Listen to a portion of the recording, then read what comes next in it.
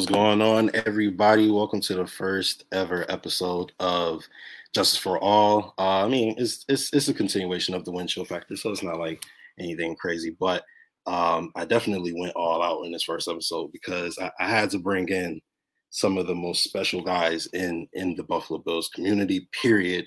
Um, three of the most special guys in the Bills community. I love all of them. All of them are super special to me in some way, shape, or form. And I'm really honored and blessed to have these three gentlemen on with me tonight. I really appreciate every single one of them. But without ado, I'm going to start bringing those gentlemen on. First up is my man, my brother, Jay Spence, the King. What is going on, bro? I switched the name up on you with the Vacation Spence. That's my bad. My fault. No, man. You good, bro. You on vacation? It's all good, man. How's vacation What's treating good? you? Man, well, you know what? It's been short because we were supposed to be off last week, and then the Brian Flores news dropped. So I was like, Joe, we got to do Hump Day. Yeah. And then tomorrow I'm actually having a guest on talking about diversity and inclusion. So I really haven't even started it yet. But hopefully after tomorrow, I can let you know how that goes. All right, cool. You get you some rest, bro. I know you work hard, but Jay Spence the King, of course, is the host of the Code of Conduct podcast. Yes, absolutely amazing product. And he also hosts Food for Thought? No, that's Bruce. I wish I was as good. I do the chop up on Saturday nights with I know with Kristen Kimmick, with Ange, and with Steros for the Girls from Cover One. Okay, very dope, very dope. He also does Hump Day Hotline with my man Joe Miller. Speaking of Joe Miller, what's going on, man? How you doing, man? I'm here. President accounted for, sir. What's up? I'm in the room. Amazing to have you on, Joe. I really appreciate you guys for joining. How you doing today, man? I'm doing great. I'm kind of in vacation mode as well, but there's a big difference between being on somebody's show and doing your own show. Yes. The stress level is it's not way here, it's like way down here. So yes. I could do this every day of the week, like 9 o'clock, just be on somebody's show, like show up and talk. That's easy. Creating content, bro, that's rough. So I 100% agree. I'm doing great.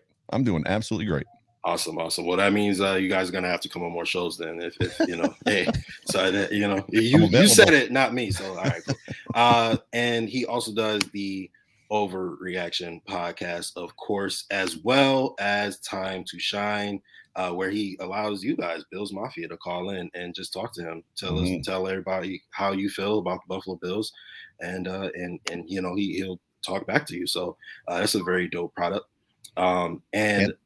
And Off Tackle with John Fina. Don't forget that one. Can't forget the big cat. Yeah, you can't forget the legend. Oh, yeah. I'm sorry, John. If you're listening to this, man, I messed up. That's on me.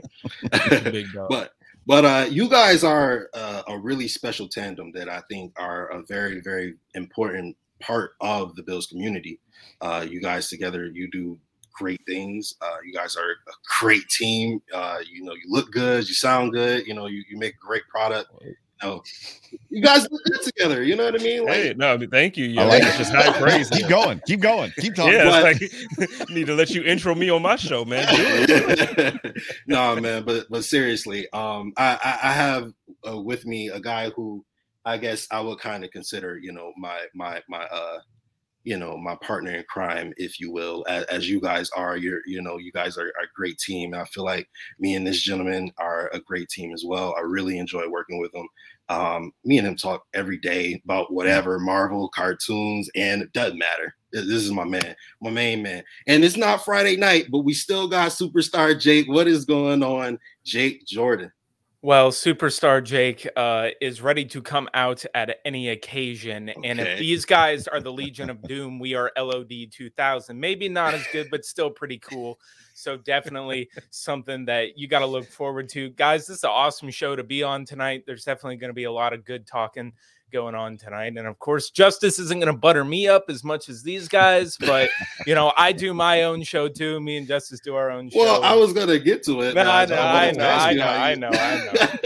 But and of course, it's a new show, but if you've been on here, you've seen us on Monday nights, so Absolutely. This is a continuation of the Win Chill Factor. Of course, many of you guys in the comment section were here with us for the Win Chill Factor. So appreciate you guys. Thank you, Kim, my man. Appreciate you. I'm sorry. A Rich in the building. Stars are out tonight. Absolutely. I 100% agree. But my man, Jake Jordan, has the full primetime slot, of course, because he does the Lowdown with Jake Jordan, and that drops every single Friday on the Built in Buffalo Podcast Network, as well as First Round By with your boy and our man Izzy.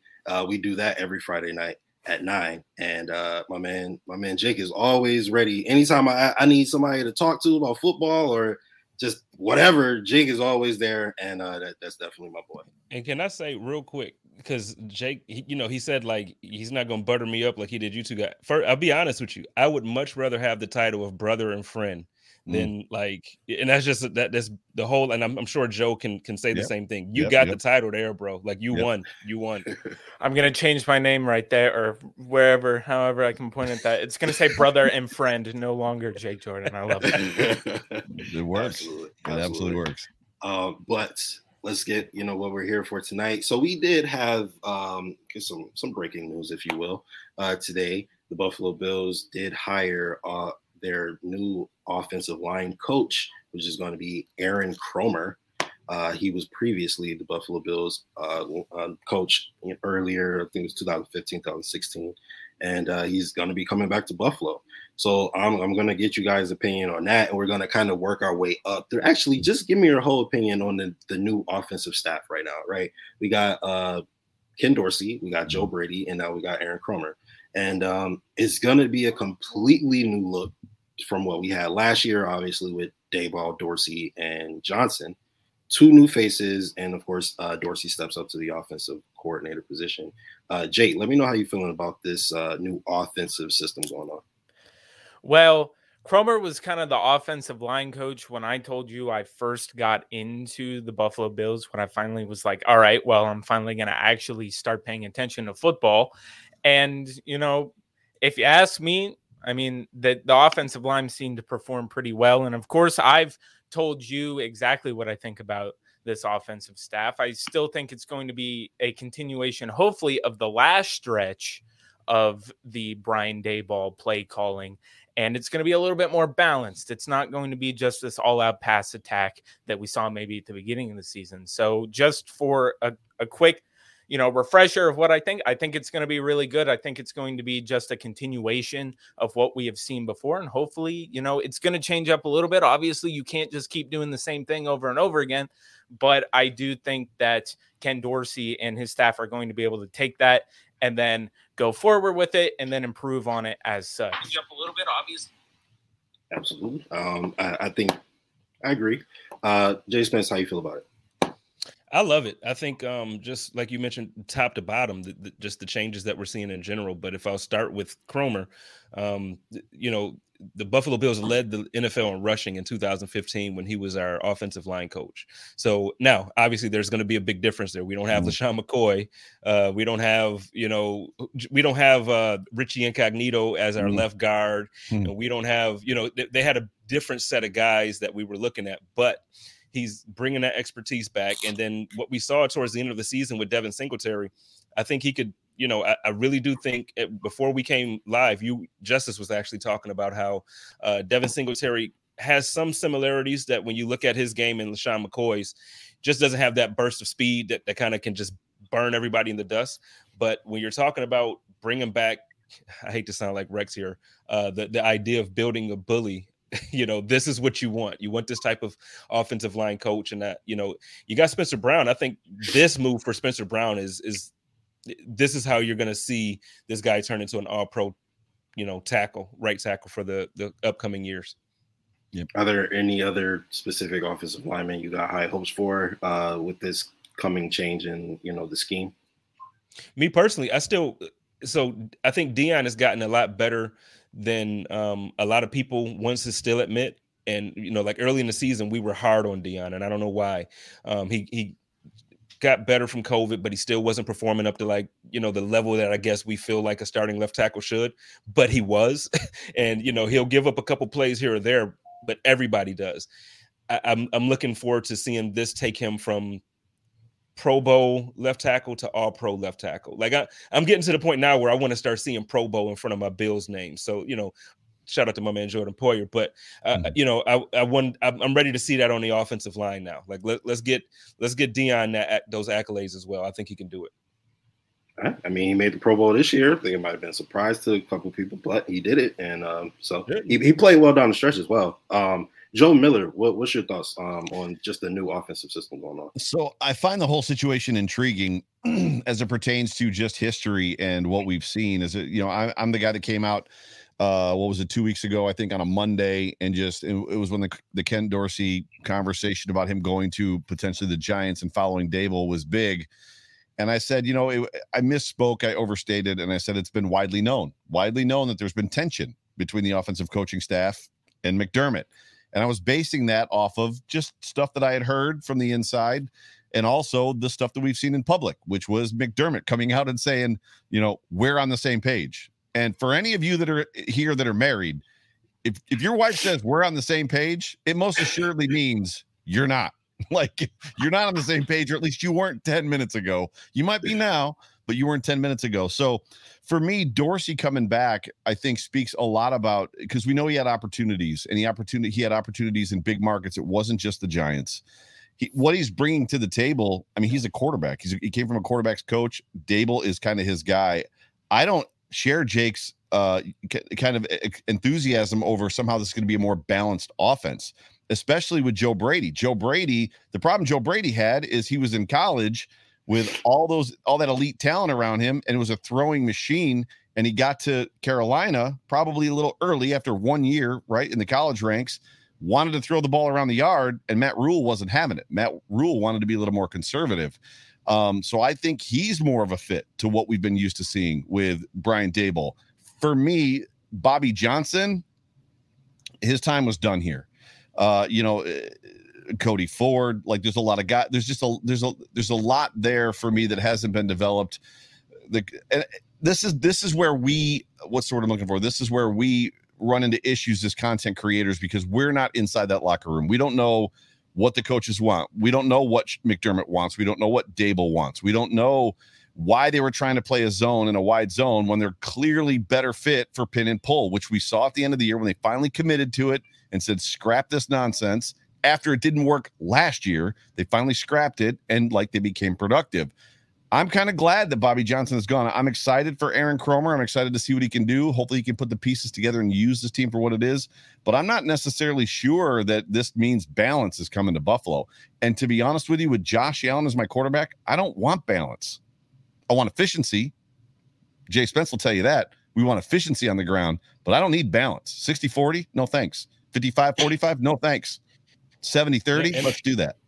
And I'm with you, Joe. I don't think this spells balance. And just to back up to your point about Brady, when you're looking at him in Carolina, I don't even know if it was necessarily that Rule was like, no, you're doing too much in the air. I think obviously Cam Newton just wasn't Cam Newton of old days. If he had a quarterback there with an arm, I think we would have saw him air that thing out. So the fact that we have Josh Allen who can do both, and the fact that we now are starting to see, like you're talking about, the difference in the running game towards the end of the year and in the playoffs, I think it's going to play to both sides of what he can do well. And with this offensive line coach, I agree with my man A. Rich in the comments there. He said he thinks Kromer is an upgrade over Bobby Johnson. So when you have – he absolutely is. So when you have a better offensive line coach with better offensive line play, your running game is going to be better. But then you bring in a guy who – this is the reason why everybody loves Joe Burrow, because this guy was saying, no, let's go out there and air this thing out. We're going to throw it as much as possible. And I think that's what we're going to see from Josh. I'm calling it now. I know it's early and everybody probably wants to jump on this bandwagon. But this is the year that Josh is actually going to get MVP. I'm not going to call a Super Bowl. But he's going to put up the numbers. He's going to come out angry, because the Josh Allen that we saw for the last 3 weeks that he played, that's the Josh Allen that we're going to see for the most part of the season. Now, we might have some moments where he forces it. Don't put that behind him, because he's so hard. It's different now. It's different. He set a new ceiling. He set a new ceiling for himself and a new floor. I mean, it's different. Which is the problem. It's a good thing, and it's the problem at the same time. When like now you see Josh play on this level for 3 weeks in a row. It's like, okay, this is Josh that we expect. So now internally, if the offense isn't clicking that way, you're going to see, I guarantee it, you're going to see Josh just going to come out and be like, no, we have to be that offense that we were those last 3. And it just might be too much. But I really think that this is the year that Josh gets that MVP. I'm just hopeful because I apologize. I'm just hopeful that we see him hitting the guy in the flat. I'm hopeful like they started to turn the screen game on towards it. So where Josh was willing to take those checkdowns, those underneath. I don't mean that too much sometimes. But I don't mean the screen. I mean when it comes down to it, where like when the team isn't clicking like we feel like they should, is when he's going to say, you know what, the Tampa Bay game, where he said, you know what, I'm going to win this damn game by myself, and he almost did. He absolutely almost did. Yeah. But you're going to have times when our schedule next year is not a cupcake schedule. No. We're playing top talent throughout the entire season. You do that against the wrong defense, and guess what? We're going to go home, and everybody's going to be on this platform, and everybody's going to be on Rumblings and Fanatics and Cover One, and we're going to be talking all this shit about Josh Allen. I'm sorry. Can I cuss on here? My bad. Sorry, bro. Do your thing, man. My bad. No, but real quick, Jay Spence. So I have this annoying ass train in the back of me, right? So I decided, why not be creative with it, right? So now, whenever, and Jake could tell you, he hears the train all the time. It's third down. Whenever we hear the train, it's third down. Down somewhere. On this show is hot take, and since Jay Spence was talking, I need a hot take from you. Oh well, I mean, I guess the MVP isn't a hot take. That's a hot take. No, you don't think Josh Allen is the best quarterback in the league? MVP is expected. All right, so well, if I got to go with a hot take, I'm going to go with I'm going to say Josh Allen. Not only will he win MVP, he's going to lead the league in yards and touchdown passes. Nice. Not the combination of touchdown passes and runs. I'm not talking, but touchdown passes. He's going to lead the league in that and yards. Okay. All right. Well, I know how you feel about Josh Allen. I feel like that's a little safe.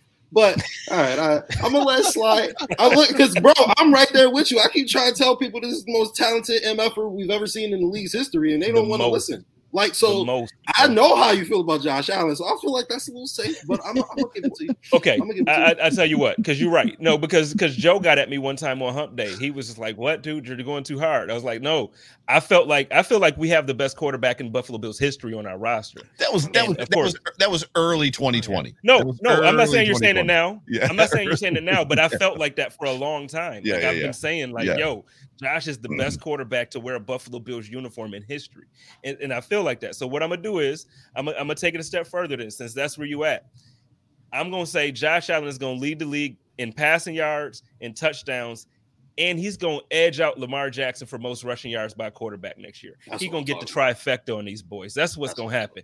Give my man the triple double next year. That's a hot take. All right, love that. I'm with it 100%. Let's get that. All right. You'd be surprised how many people on Twitter are still like, no, Jim Kelly is still a better quarterback than Josh Allen's been. I'm like, all right, come on. Better's tough. We don't want to go down that road, but better's tough. No, we don't. So, Jake Jordan. If the Bills go to free agency, is there a running back that you would want specifically? My man, Ryan Thomas has a question. All right. So we talked about this on Friday. And you obviously know that, there's guys out there that they said like Melvin Ingram. And I was like, I don't necessarily think, and I know I said balance earlier in the show, but what I meant is kind of like more efficiency. So like when I go to it, what are the Buffalo Bills really going to do? I feel like they like what they have in Singletary. And I don't know if you really need to go out and spend big money on like a guy, unless you can get him for the cheap. Like, I don't think and see them doing that, because there's other areas on the team that they could use and allocate money to. So they've got Singletary. I mean, I know they still have Moss, whatever you want to think with that, but I could still see them going out. And I put that name out there. I said D'Ernest Johnson. That's a guy who I think is going to be a dog. And we've seen what he could do when he was given the opportunity. And people can be like, whatever, like some people downplay that, but I'm like, look, when he got the opportunity, he took it. And I think that's a guy that you could get on the cheap, bring him into your team, and he's going to be competition. I think he easily just from what he showed, probably beats out Zach Moss and whoever we have as our third running. He could easily be running back 2, and you don't got to spend that much. And if Singletary went down, you know what he's able to do and did this season when plugged into a system that if he has the blockers in front of him, he can take advantage of it and absolutely light teams up. So I think that D'Ernest Johnson is a good free agent option for the Bills, and it still leaves them money to be able to go put money in places where they actually need to be spending it, where I don't think they really think that running back is that huge of a need. Well, I mean, okay. We got to get like our sides together, right? Because I don't really know who is on one side of the fence here. Okay. So I am of the opinion that Devin Singletary should just be our like workhorse running back. Not necessarily workhorse, but like he should be the only running back on the field when he's, healthy and you know what I mean? He's not exhausted or something like that from being on the field too much. Then okay, give him a blow. But I think he should be on the field whenever we need a running back on the field. So, Joe Miller, let me hear your opinion on our running back room. Do you feel like Devin Singletary is the guy, or are you trying to see more competition come in for a committee? So I like Devin Singletary. I like any guy that can make a dude miss in a phone booth. There's something about what he can do in space. I mean, I found myself, and if you listen to my show, I think I said it on one of the last ones I did, just that I would catch myself with Singletary in space, just yelling like, make him miss. And he would, you know what I mean? That's what we do, right? When we watch football, we yell at the TV.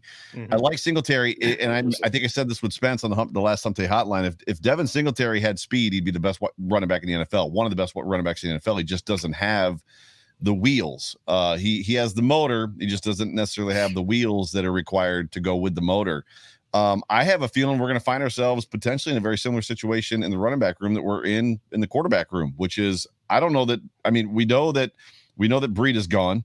Antonio Williams, if I'm not mistaken, is gone to the Giants, right? Yep. Yes. There's a good chance that Zach Moss might not be on this football team either, unless they can figure out some way to get him to work with this offensive line. I don't think it's a Zach Moss problem as much as I think it's just not a fit. What the Bills were trying to do from the running back room with that offensive line, just it wasn't working at all. Do you think he'll fit better with Aaron Kromer? I don't know that answer. I'd be ignorant and I'd be talking out my bunghole if I acted like I knew what I was talking about. I don't know what Kromer. I don't know what his bend is. I don't know if he just coaches to the guys that he has. I don't know if he's going to try to fit or force a system on them. I don't know if it's a situation where Dorsey's going to want to do something like, I want to play this offense and this run scheme, which is largely what we've seen over the last couple of years. They've wanted to be a wide zone team. They're not a wide zone team. They don't have the horses to be a wide zone team. They've got a pin and pull team. We've talked about it already. As far as the running backs go, I wish that Nyheim Hines was available. I don't believe he is. I'm pretty sure he got re-signed by the Colts, but that's the kind of guy I want. What's that? Marlon Mack. Marlon Mack isn't bad. Saquon Barkley's out there. They're talking about him being available, and that was on Twitter today too. And a lot of people are like, I don't want that guy. It's like there was actually some dispute against the source that. Gotcha. Yeah. Now that's a dream world, Saquon Barkley, right? But get me a guy that's got some speed and can find a hole and squeak through it. So I've got a true 1-2 punch in the backfield. Give me a guy that complements Devin Singletary versus a guy that just doesn't, if that makes sense, right? Okay. That's kind of where I'm at. But I think they're going to find themselves just like the tight end room. I think the tight end room is going to be the same thing. Tight end, wide, running back, and quarterbacks. I think we know who the three guys are, and then after that, we'll see. All right, Jay Spence. So, first of all, I want to get your opinion on if you think Devin Singletary should be the guy, or do you like the idea of a committee? And then after you give me your opinion on that, I need to know how you feel about the possibility of Saquon Barkley coming to Buffalo, because I am of the opinion that Joe Schoen is a sleeper agent that Brian Daboll hired to go out there and run another team so that we essentially have double the assets, right? So, because I've never heard of Joe Schoen before he got that. I'm just going to be honest. And I live and breathe Bills football, and I never heard of that man. So I need your opinion on whether you think Saquon Barkley would be worth bringing to Buffalo, making the attempt to bring to Buffalo. Well, I mean, it's Saquon, right? So it's like when you know who Saquon is, and you look at who he's been when he was first coming to the league, when he was healthy, is like, yeah, if we can get that Saquon, absolutely sign me up every day of the week. My concern is I don't know if we'll ever see that Saquon again. So my thing is with the number that he's going to hit some team's cap. And I don't know if I want it to be the Bills. It's too much to put into a guy who might not be available. And, we always say the best ability is availability. He hasn't been available. He just hasn't. So as much as I think he's a beast, and I agree with my man, Rich, I understand, like, yo, if he's available, I'm all in on it. Okay. But what if we get him and he's eating up that $18 million a year and he only plays 3 games? That's not what I'm looking for. As far as Devin Singletary, I think what we saw from Devin Singletary to end out the season is what you want to build on going forward. But I can't say that I'm sold on Devin Singletary being a workhorse back. He's smaller. He's not what Shady was. I know we try to compare him. He's not Shady. I'm more of and I also saw in the comments, they said, like, please God, no free agent running backs. I want Cordell Patterson. That's where I'm at. Now, before we went live, Joe's like, yeah, but he's hitting that age too. He's going to fall off a cliff. Very, very true. The thing when it comes to, for me, when I look at Cordell Patterson, he hasn't exclusively been used as a running back for his career. So when you're looking at the running backs get beat up and then when they hit 30, they kind of fall off the cliff. He hasn't been used like that. He's been a punt returner and a kick returner, maybe a wide receiver here and there. Fred Jackson. Now Jackson. That's late in life. Yep. Mm-hmm. So now if you're going to dedicate to a running back position, and then again, Joe mentioned all these screens that now we're seeing the team trying to throw in at the end of the season and what we hope they're going to do. You give a guy like Josh Allen, a guy in the backfield like Cordell Patterson who can also do screens or go out. He can just go out wide.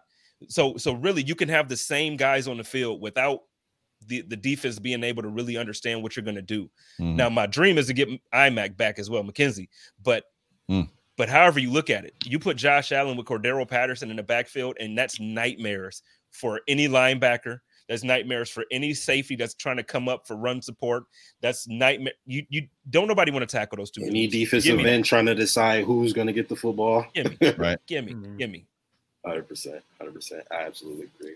Cordell Patterson would be absolutely disgusting in this offense. And then if you also were able to retain Isaiah McKenzie, oh my God. See, that's how I feel about Joe Brady. Obviously was the offensive coordinator that led LSU to that national championship. Now, my thing here is you have Joe Burrow, Clyde Edwards-Helaire, Justin Jefferson, there was one, Jamar Chase, yep, on the same offense, and all those guys go on to be top 50 and 4 out of the 5 top 20 NFL players in their first 2 seasons.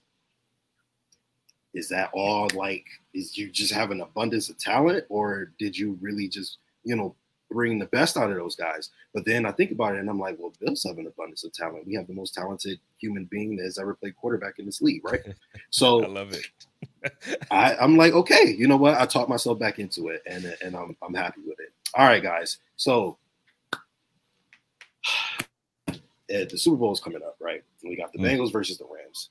Now, those Bengals were able to do something that the Bills were not. The Bills have won 10 plus games, 13 games even. The Bills have won home playoff games. The Bills have went to AFC championship games. The one thing they have not been able to do is get past Patrick Mahomes and those Kansas City Chiefs. Even when Josh basically won the game twice and handed it to the defense on a silver platter, the Buffalo Bills were not able to get the job done, right? The Kansas City Chiefs did it in the first attempt. So my question to you, gentlemen, and I'm going to start with Jake. Who's the biggest, because the Kansas City Chiefs their dynasty is no longer in play, right? They only won one. The clock is reset, right? So who's the biggest dynasty threat? Bills, Bengals, Chiefs. Jake. Okay, so obviously we all like to stomp on the Chiefs and be like, their dynasty's dead. They can't. I still think that they're a team that is going to be in it every single year, and you're going to have to talk about them. Sure. It's not like, oh, their dynasty's dead, whatever. Like it's down to 2. I think that the Bills are one of those teams where you look at it and they just haven't hit that hole yet.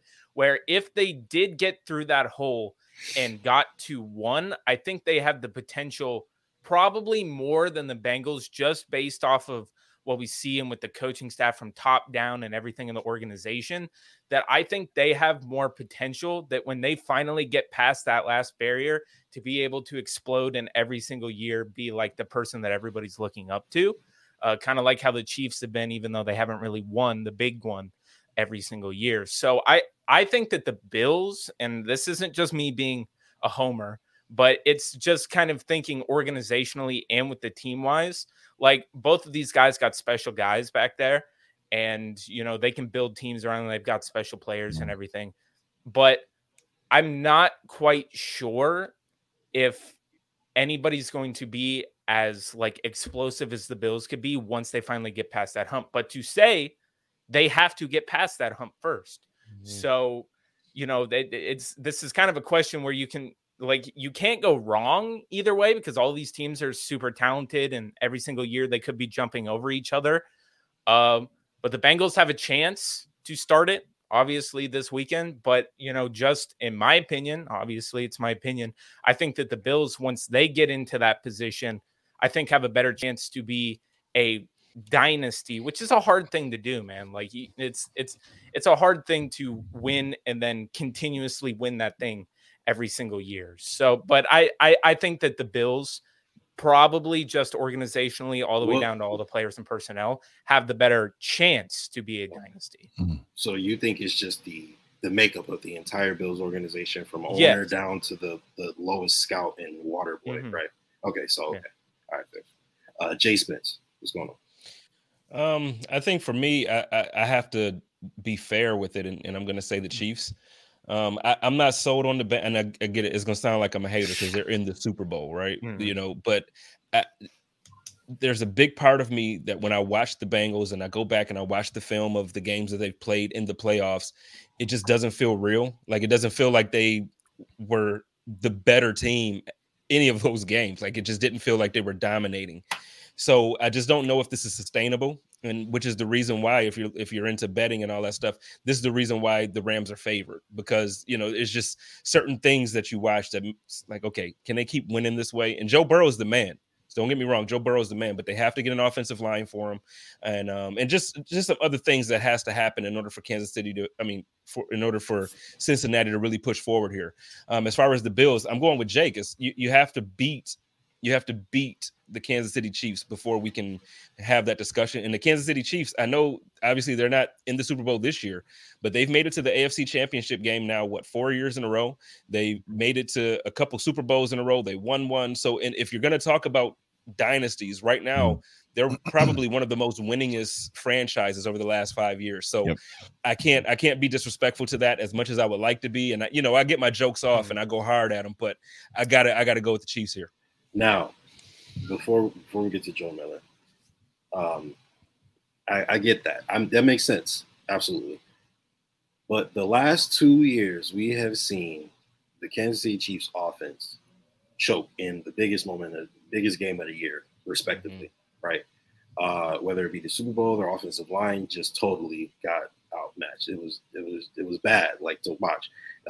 Patrick Mahomes, to be fair, I do think Josh is better, but I'll give flowers where they're due. He was making some crazy accurate passes that seemed impossible in that Super Bowl. It was absolutely nuts to witness. But they, again, whether he played well, Josh had the best postseason, second best postseason in NFL history, but he didn't win. So it doesn't matter how well you play if you guys don't win the game, right? And then obviously this last week, where Patrick Mahomes did not look great in the second half of that game, and neither did the Kansas City Chiefs offense just as a whole. Does that, if you're a Chiefs fan, on a scale of 1 to 10, how concerned are you that your offense is just? Is this still on me or is this a Joe? Jay Spence. Yeah, if I'm a Kansas City Chiefs fan, I'm a little nervous, like actually very nervous. The reason being is I know a lot of times on Twitter we always talk like, well, the cap is really just a myth. It's a myth. I promise you, it's catching up. Like I promise you, it's catching up. Just like it's catching up for the Bills. So when you're looking at this contract they gave Patrick Mahomes, and you're going to look at the talent that they can't re-sign, they can't keep guys because they paid him and Jones, and they're paying all of these guys on both sides of the ball. At some point, you're not going to be able to extend Tyreek Hill. You're not going to be able to extend. So when you're going to miss out, then you're going to depend on drafting. Now, can Andy Reid draft? We've seen him draft pretty well throughout his career, but is it going to be Tyreek Hill for his first season? Is it going to be Travis Kelce for his first season? And then that sugar high Josh that we used to talk about, that everybody else used to say put on Josh. I've been making sure I put that on Patrick Mahomes. When you're making those same horrible decisions in the fourth quarter or overtime, sugar high. So if this is the quarterback that I'm getting now, and I don't, he's not being blanketed or protected by 2 all-pro receivers and an all-pro tight end and an all-pro left tackle and an all-pro. If he's not being protected by that, because now you can't afford them, is this the guy we're going to get for the rest of his career? And if so, now you're living with the Brett Favre thing. Like, okay, either he's going to throw the game away with an interception, or he's going to win it on a crazy throw. So, it's the gift and the curse. If I'm a Bills fan, I feel more confident, like Joe was saying earlier, that Josh is reaching a new level to where he's understanding the game and he's not going to give the game away. I'm a little worried if I'm Patrick Mahomes fans. Yeah, that's kind of how I feel. And another thing is, Josh Allen is the only quarterback. Well, yeah, no, I stand on that. Out of this new batch of quarterbacks, where it's like, the Herberts, the Burrows, the Lamar Jacksons, the Pat Mahomes, and the Josh Allen, right? And they say this is the new generation of quarterbacks. Joe Burrow to a lesser degree. Josh Allen's the only one that had to get it out the mud. Everybody came in with mad weapons, mad ways to display their talent. I tell people all the time, Josh Allen was 5-5 his rookie season in games that he started and finished. So I got to believe that if Josh Allen is healthy that whole season, there's an opportunity. I'm not saying we would have made the playoffs. There's an opportunity for that season to have looked a lot better than it was. We were 6-10 that year. You think more of that offensive line and that wide receiver core than Spence and I do. That offensive line was hot garbage, and Josh got 5 dubs out of it.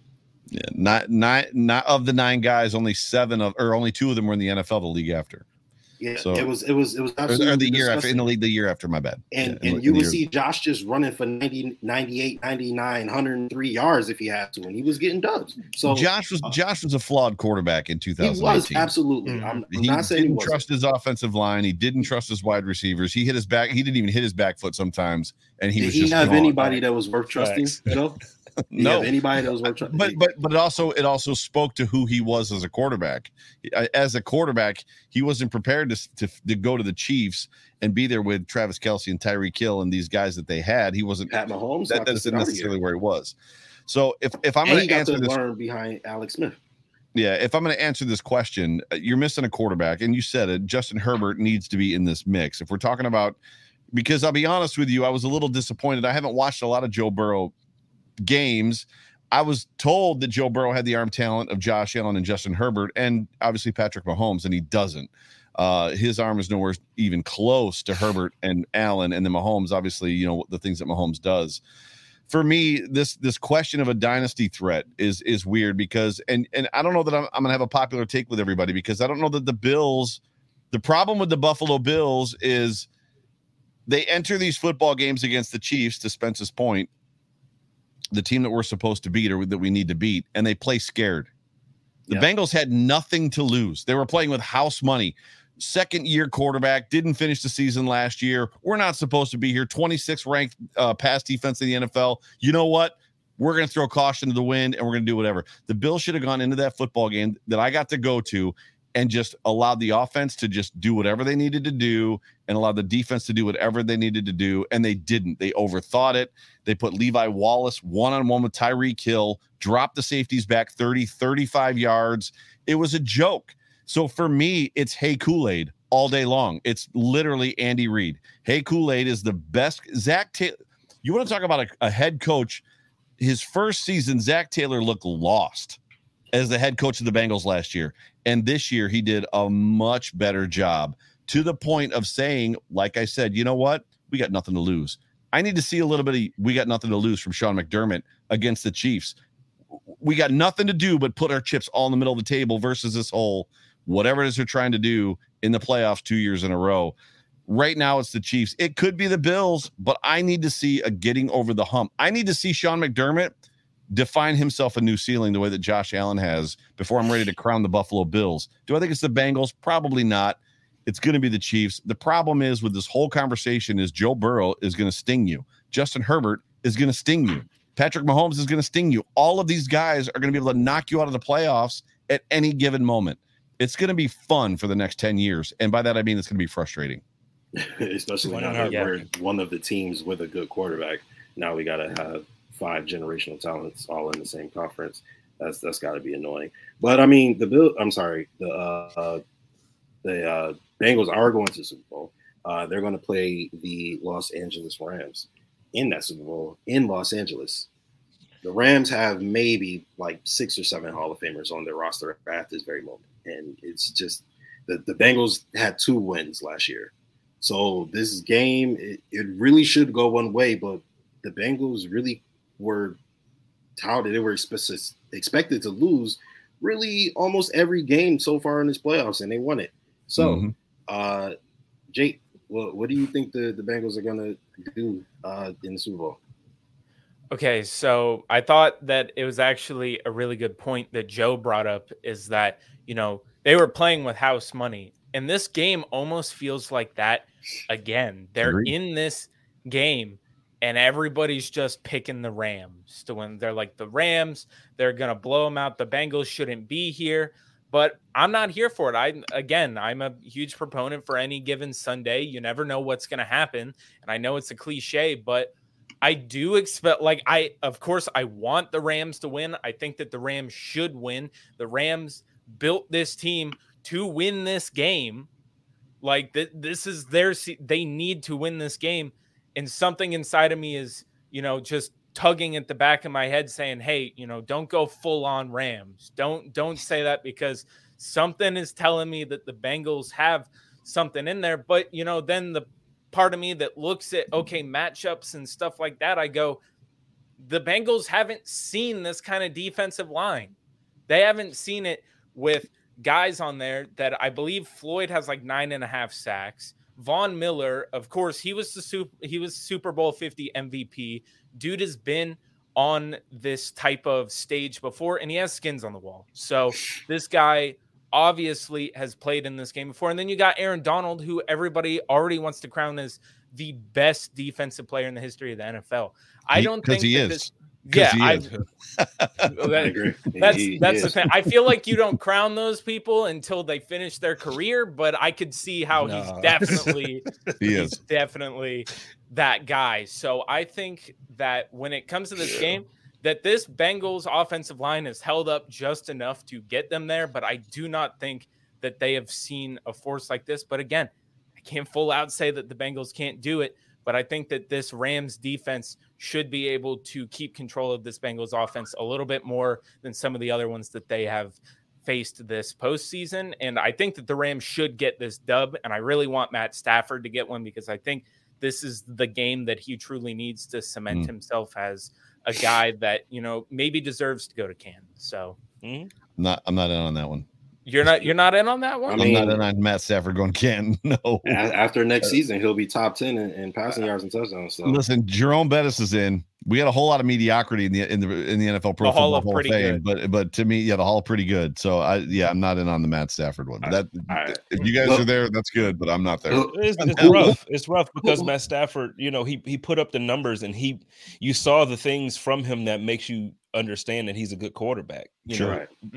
It's the same thing. The Lions, and I'm not gonna go because I love them, and they're like our sister town and all that stuff. But the thing is, it's the same thing that happened with Barry Sanders. Like, Barry is a Hall of Famer, and he should be, and Calvin Johnson is a Hall of Famer. Calvin Johnson, because those guys really are like that. And I think Matt Stafford is really like that.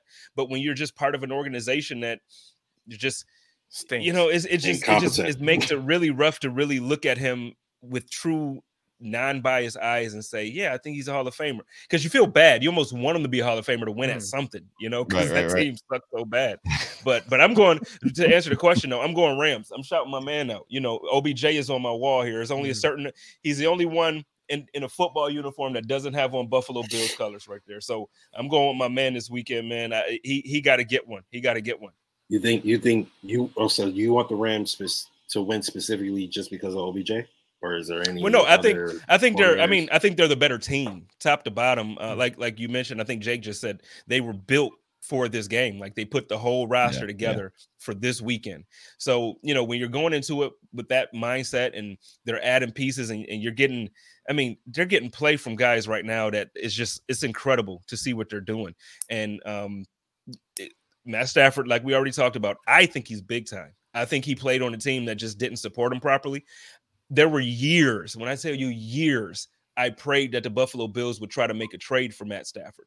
If we would have had Matt Stafford as opposed to the E.J. Manuels, or as opposed to the name the last 5 quarterbacks before Josh. You give me Matt Stafford with Stevie Johnson and you give me Matt Stafford with talented wide receivers. You give me Matt Stafford with freaking Sammy Watkins that first year. I love Tyrod. Shout out to my man Tyrod. But year one, Sammy was different. It doesn't hold up. I agree with you if he's going to be better than every quarterback we've had, but he had Kelvin Johnson. He had Megatron. He had the best wide receiver who potentially ever. Who still was damn good with Marvin Jones. Go look at his stats every single year. Look at his stats after Megatron left. He put up the stats. The defense and special teams on that team was horrible. The coaching has been horrible. But that's not Matt Stafford. It'd have been horrible here too. I don't know that he puts us over the hump as far as that goes. I mean, it's just. I agree with Ryan Thomas said that if he wins 2 Super Bowls with the Rams, you were probably having a different conversation about him. That window's going to close fast. The Rams are going to be the first bought Super Bowl ever in the NFL. The Redskins have tried it. The Eagles have tried it. So many teams have tried to buy a Super Bowl and it's not worked. If it works this year for the Rams, it'll be the first time ever, and that window's going to close in a hurry. So it'll be. So you think the Rams are going to win it then? Yeah, for me, I've got my money would be on the Rams. Not to mention, I don't want to hear Kay Adams talk about Joe Burrow being a better quarterback than Josh Allen all off season. So because he won the Super Bowl, so. Yeah, that's the silly take. If we hear those, I mean, winning the game as a team does not mean that because Joe Burrow is not a better quarterback. It's just can he develop to be a whole lot better? He's good. He's very good. Like he's one of my favorite players outside of Buffalo. He's not Josh Allen. Come on. Yeah, there's probably only 3 people right now I'm gonna really put in the same breath as Josh. And it's not him. Okay. Thought you were gonna say better. I was gonna. No. I'm going Patrick Mahomes there, Aaron Rodgers, and Herbert. I think Herbert is really like that. Like, and if people ain't watching him enough to tell that he's like that, I suggest y'all go watch some Chargers games. That dude is like that. Yeah, he can make some throws. Yeah. I don't see the whole thing with Josh is people say, he's not as consistent as Patrick Mahomes. So I mean, if I had Travis Kelce and Tyreek Hill, I'd be consistent. Then Mecole Hardman and Travis Etienne and Eric Bieniemy and Andy Reid calling my plays, but I digress. Okay. Herbert is not Joe Herbert. Herbert is not as consistent as Josh and Pat are. I think Josh is more consistent, so I think I kind of need to see that from him because he'd be making some throws. I'm like, what was, you know what I mean? So like, but obviously, so does Mahomes. He's a talent. Mahomes does the for same sure, thing. But so he does. And I mean, Josh does sometimes. Every blue moon now. Thank God, it's not as much as he was earlier. In his career. And I hate when people do this, but unfortunately, I got to do this on your show. Like, if you're looking at Herbert, he's now this was his 2nd year, right? Like, Josh, there was a natural progression. I'm not saying everybody's going to take the same type of jump like Josh took. 2 years, 2 different offensive coordinators as well. That's right. So I mean, you got different things happening around him, and he came out as a rookie, and he put the league on. Like, I remember when Buffalo played him, it was like, crap. Like, this dude is good. Like, he's legit. Yeah. And so I mean, dude, that those reps matter. And now that he's playing the game, it's slowing down for him. Honestly, man, I wouldn't be shocked if he wins the Super Bowl by his 5th year. I really would. For sure, I absolutely 100% agree with everything you said. He has absolutely a possibility to win the Super Bowl. I'm not saying that he's not like that. He is absolutely that guy. But when I hear people say that he is better than Josh Allen, then I got oh no. Oh yeah, no. So that's all I'm saying. Is you gotta, you know what I mean? Take a step back a little bit. You know, so take a step back a lot. Yeah, right. Yeah. That's where I'm coming from with that. You know what I mean? Yeah. Not yet. So not yet. I have a new segment on my show where obviously everybody knows that this man named Vince Taylor is my main man. He is no longer in the podcast community anymore. He is off getting his education. I love Vince so much. This is my man. What does Vince think? Okay. So now, again, Vince doesn't have a podcast anymore. So I like to still get his opinion because I value his opinion. And he says, I asked him who will win the Super Bowl. He said, I honestly don't have a strong rooting interest here. I would like to see Burrow get one. He is easy enough guy to like, and I do not care at all for all the noise that comes with the Josh Allen comparisons. But I really would be happy for Stafford. But who will win it? I think the Rams are a better overall team. I think this is Stafford's best shot. They can play really well on both sides of the ball. Aaron Donald is going to give Cincy O-line fits. It's a bigger game. It's a big game for Burrow. I just don't feel like the odds are in his favor. The team around him just not as complete. Cincy is a great team, but I hopefully think the Bills or Chiefs would have made the Super Bowl a closer game. Rams by 2 scores, let's say 35-21, and I might be a little nice to Cincy. So I gave a nice little detailed answer there. Thank you, Vince. Appreciate you, bro. So we're going to go ahead and get back into some Bills talk, right? Because we got a brand new offensive staff. I kind of need to know, look, you know, I like drama. When they ain't got nothing to do with me, I'll be sitting back eating my popcorn, right? So I need y'all to give me 3 players you absolutely do not want to see back next year. Ooh, that's hard. Let's start with Joe Miller because he said it's hard. Ask it again. 3 players not coming back. 3 players you do not want to see back next Vernon Butler. year. That's an easy one. I was about to say, all right, 1. Some low hanging fruit right there. Yeah. Vernon Butler. Let me think. I probably don't. Man, that's tough. Just off the cuff, right? Vernon Butler. So, man, how do you do this, right? So Vernon Butler. I'm gonna say it's not because I don't like him. I probably don't need to see Emmanuel Sanders back. I like what we've got budding in Gabriel Davis. And I think that's probably cherry picking as well, just because I'm pretty confident that Emmanuel is going to retire. And Matthew Hawk would probably be my 3rd one. So, bye. Yeah. Bye. Nice. He's at the top of my list. The top of my damn list. Bye. No, Vernon Butler's the top of everybody's list. Yeah. No. Special teams matter to me. I'm getting rid of that. Get him gone. But if I'm gonna get yelled at. I'm gonna get yelled at. Jerry Hughes. Oh, he just turned into Bruce exclusive. He turned into Bruce. I had to dip out because I was scared I was going to get beat down. Jerry Hughes, it's time. He's a legend in Buffalo, and he's some. Joe and I talked about this on Hump Day Hotline last week. He's somebody who I respect, and I would love him to retire as a Bill.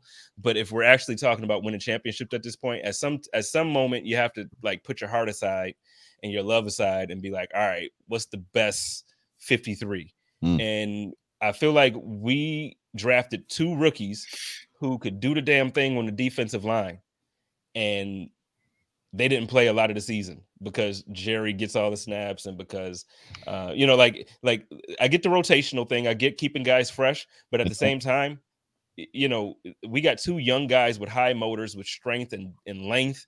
You got to put those guys out there and let it happen. And unfortunately, along with Vernon, I think Jerry got to go, and I'm gonna go with Matt Hack. I'm not gonna call him Hawk. I'm gonna call him Hack because that's what the hell he does to the damn football.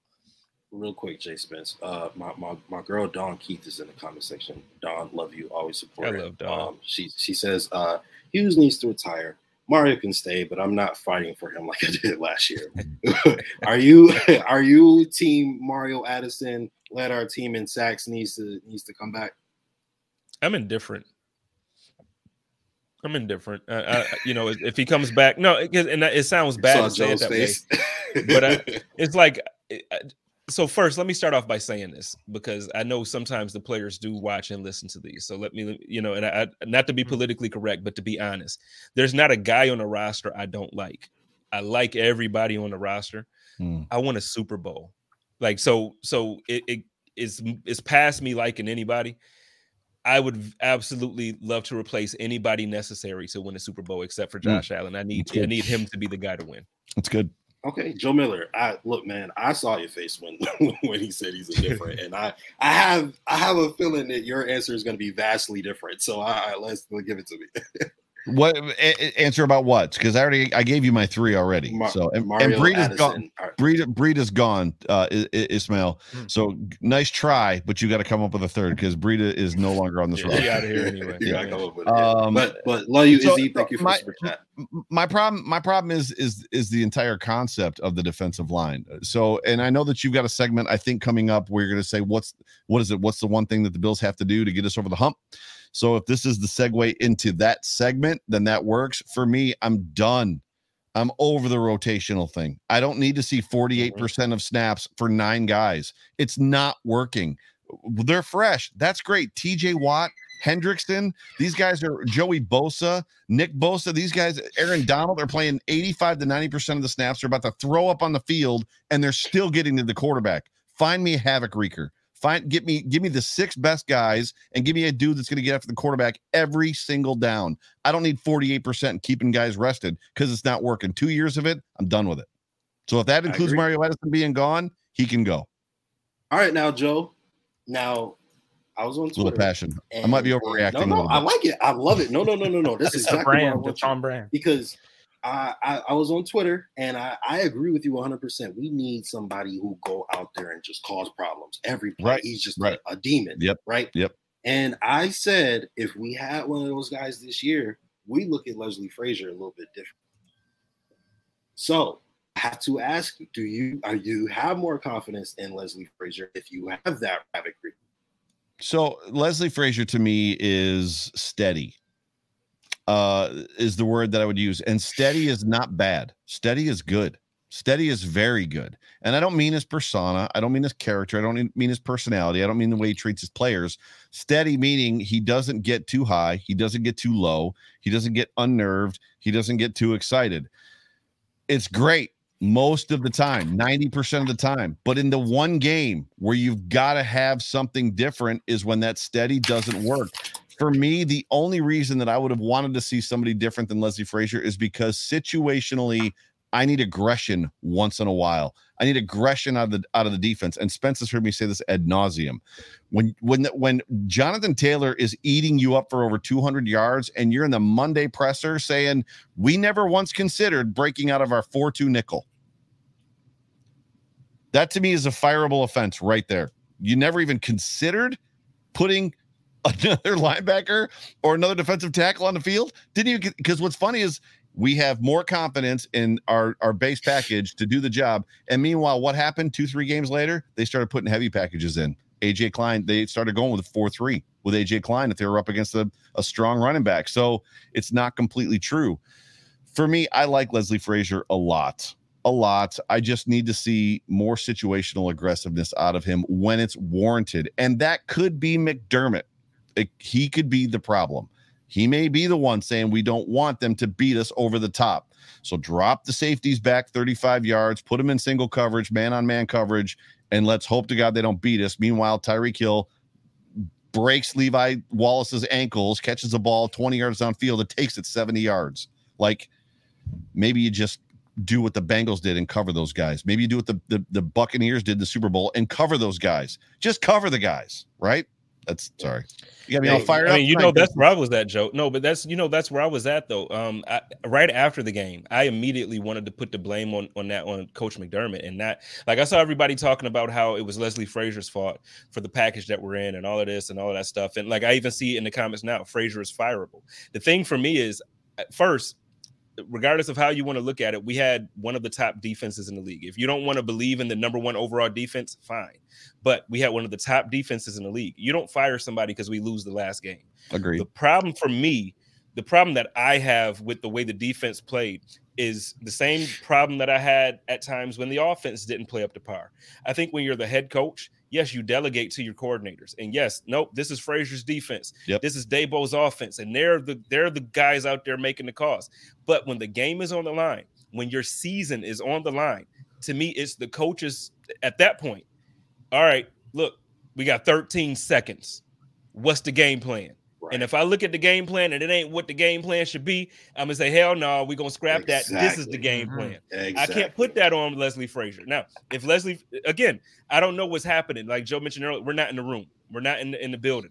But to me, that's on coach. And I love McDermott. Everybody knows every week after the game, I do my post, Coach McDiddy this and McDiddy that. And I love McDiddy. Y'all know how I do. But I put that on coach. That's not on Leslie Frazier. That's not on Daboll. That is 100% on the guy who is the manager of the football team. Your job is to manage the team. And if at 13 seconds, it comes down to 13 seconds comes down to what? And you're going to leave that in somebody else's hands? No, man. We need a chip. We need a Lombardi trophy in Buffalo. And you leaving it in the hands of other people is not the way to get there. I don't even need to blame it on the 13 seconds. Make a stop. Just make a stop. Yeah. Make a stop. We win that football game. Make a stop in overtime. We win the football game. Make a stop.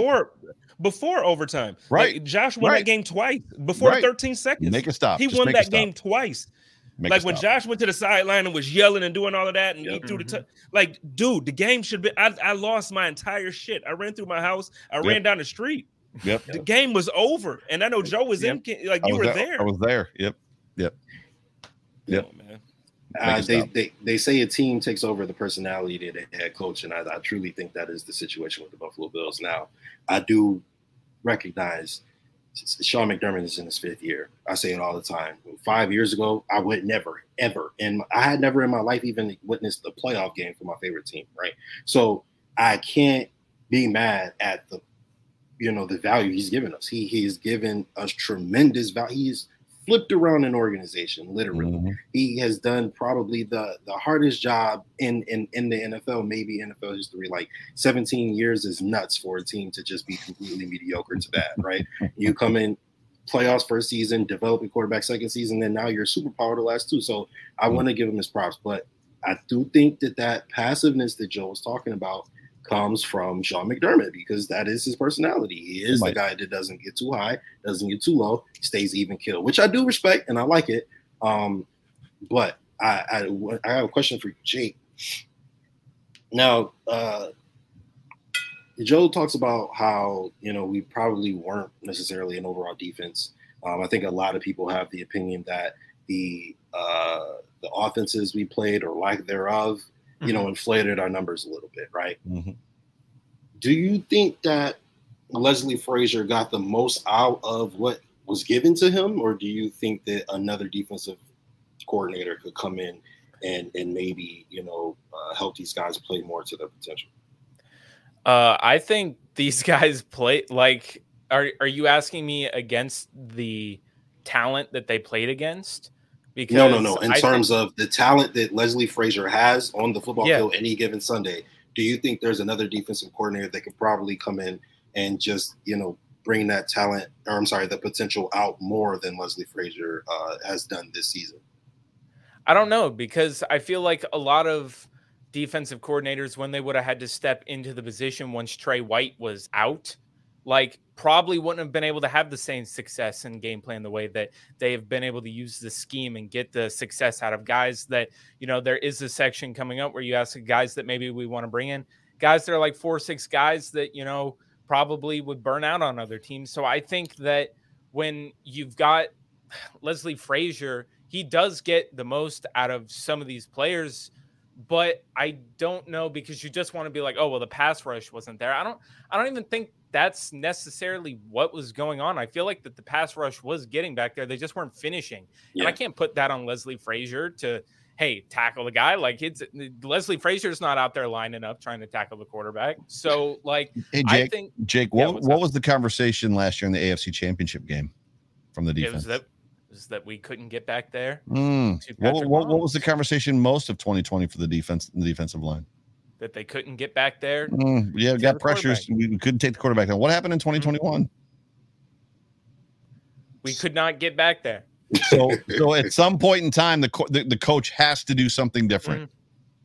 Well, but to me, by different, or it's the design, me, it's the design. I feel like it's the players. Players. We don't have so like as much as I love Jerry Hughes, which is one of the reasons why I'm saying like, okay, he can retire. Like the thing is, look, getting pressures is not the same thing as actually disrupting the play. So they're like last season and this season, we were leaders in the league at quarterback pressures and get into the quarterback and doing all this stuff, but we didn't get to the quarterback. So the thing is, you can design the play. You put the same design, the same plays that we have, and we're getting close to the quarterback. I agree with you 100%. Like it's been the same conversation. We can't tackle Patrick Mahomes. We can't sack him. Like we can't just take him down. At some point, we need younger guys with higher motor. And maybe it's not just younger. We need guys with higher motors, faster, that can get around the edge, that can do what we're doing right now. And the guys that we have that primarily take up those snaps is just not cutting it. It's not just. I wasn't setting you up, Joe. I promise. It's not just the defensive line either. How many times do they come on a blitz and the blitz doesn't get home? They blitz bad quarterbacks. They do that. They don't blitz the good quarterbacks, though. Right. They have safety blitzes, packages, and stuff. And you know what, Joe? The point you make about Leslie Frazier is the exact point I make about Brian Daboll, right? He just have lapses of judgment at random times. I'm just like, what the hell are you like? Yeah, you know what I'm saying? Like fans could call a better game than this. You know what I mean? So I get where you're coming from with that. I really do. So you're up by 2 points or 4 points. It's the middle of the third quarter or something. It's second down and I don't know, 9 or 11, and Josh drops back and tries to throw the ball 65 yards downfield. Brian Daboll. It's like, why? Why that play call now? Just go down the field and score a touchdown and make it a 2-possession game. Why are you throwing it deep? Or 3 straight runs when your quarterback is having the best postseason in NFL history. But that's neither here nor there. Yeah. Jay Spence. Running at 2nd and 12, you're running the ball with Devin Singletary. Go ahead, Jay. Can I pose a question, though? Is that if we have another defensive coordinator, and I do want to, actually get this out of you guys. If we have another defensive coordinator with the personnel that we have, do you think we get to the court? Oh, no. Jake froze. I know where he was going. But yeah, he was going to ask. So I freeze and you're still frozen. I think so. Do they get to the quarterback? I think that's possible. I think the Leslie Frazier, as much as they're like, this is the Sean McDermott defense that Leslie Frazier's running, I think they're akin. I think they're very much similar in their mindsets as far as that goes. But this is a Tampa 2, nickel 4-2, bend but don't break to the extreme. It is a bend but do not break defense. It gets to the point watching the Buffalo Bills on defense where it's not when somebody put Jim Schwartz is available. When Jim Schwartz was like coaching this defense, we were excited to watch the defense get on the field. More excited than the offense. I remember that. The defense is about to come on the field. Yep. This one, it's like they're going to rip off 10 yards here. They're going to rip off 8 yards there. They're going to rip off 4 yards. They're going to pass the ball for 18 yards. They're going to get to the 20, and the Bills are going to stop them. The Bills are going to get to the 2019. It was like that as well with Leslie Frazier. It was. I'm excited to see the defense more excited than I'm seeing the offense. But even if not, to also be fair, when Jim Schwartz was our defensive coordinator, we had Mario Williams, we had Marcel Darius and Cal. Like it was a completely different. Yeah. So that's what I'm saying. The guys we have now, we don't have a Mario Williams on the edge.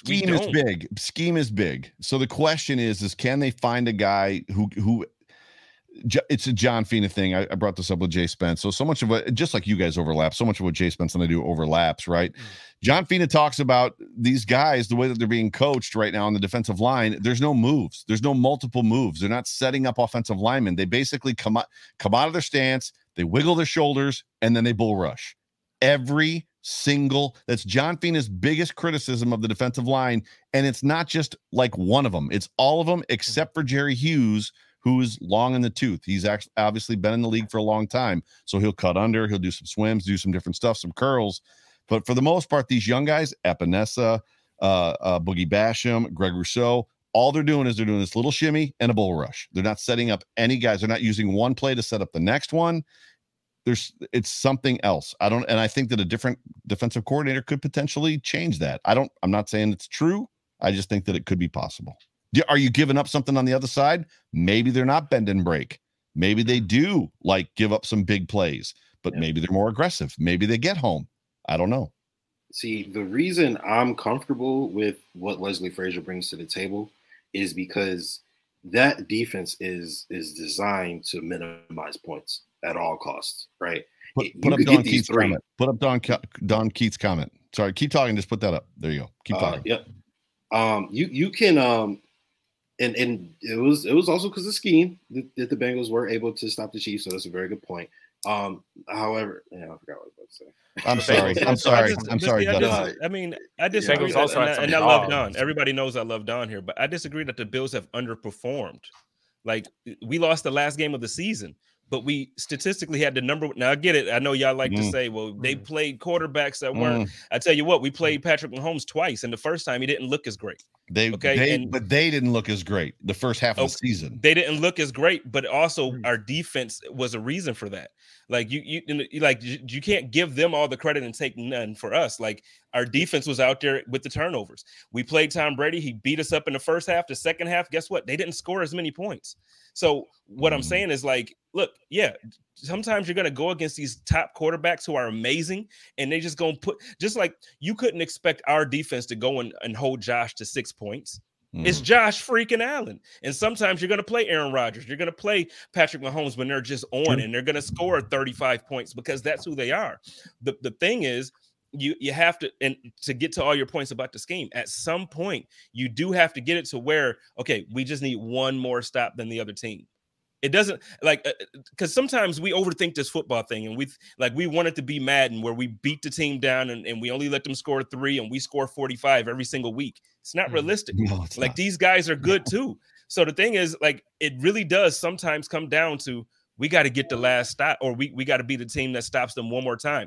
And the unfortunate thing for us is that they got the ball and both offenses were cooking and they beat us because they scored and we couldn't stop them. If Josh got the ball, this podcast would not be happening because we'd be getting ready for Sunday, and somebody in Kansas City would be talking about, man, we just needed to beat 13 seconds. It would have been the opposite thing. The Buffalo Bills, like, I really, really, really, I loathe this idea that the Buffalo Bills defense is not as good as their numbers show because we didn't play quarterbacks that were better.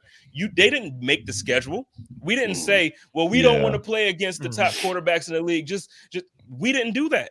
The same team that nobody says that, and I get it, it's the Patriots, but nobody talks about the Patriots' number 2 defense. That's a fact. Josh had their breakfast, lunch, and dinner in the playoffs. Josh destroyed them, and nobody is questioning whether or not Bill Belichick can put a good defense on the field. They had the second-ranked defense. We had the first. They played the same teams we did. Nobody is saying the Patriots ain't as good as the Bills defense because the same teams. We had the same schedule. You're not. So we really got to chill, man. Like, the Bills, we like that, man. You're not wrong. However, if the Bills were playing this weekend, we would be having the conversation on this podcast right now because the Chiefs put 30-something points on us. The Bengals probably would have put 30-something points on us, and we're going to be asking, can we stop Matt Stafford, OBJ, Cooper Kupp, and like Darrell Henderson? Like, that's fair. Because the Bills' number 1 defense that was only allowing 17 points a game when they played good offenses, we're allowing a whole lot more. See, but wait, but when you say that, again, I just like the point comes down to sometimes you're just playing damn good quarterbacks.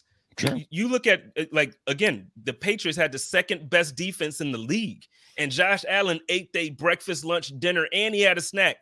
He had a snack. My man made popcorn to take to bed on them boys. But wasn't the second best defense in the league because they played the same schedule we played? Is that why? No. See, and that's the thing. Like, no, because their defense is always good, and they be like, Bill Belichick's a genius, right? It's like you can't. You're gonna.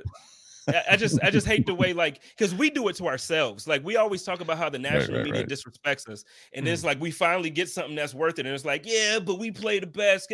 No, man, we went out there and we mollywopped 15, 14 teams, and we held defense, like games that we should have won. The games that we should have won, we went out there and lost to the Jaguars, but they scored 9 points. They didn't go out there and beat us up. They didn't. The Jaguars didn't have 35 points on us. You know, so all these games, like, our defense, and we lost Trey. And guess what? Nothing changed. Yeah. Besides the last game, that was the only game that you could say it mattered. When we went against Tom Brady, we didn't have Trey then. And guess what? The second half, we shut Tom Brady down in the second half. The first half, he whooped our ass. I ain't gonna.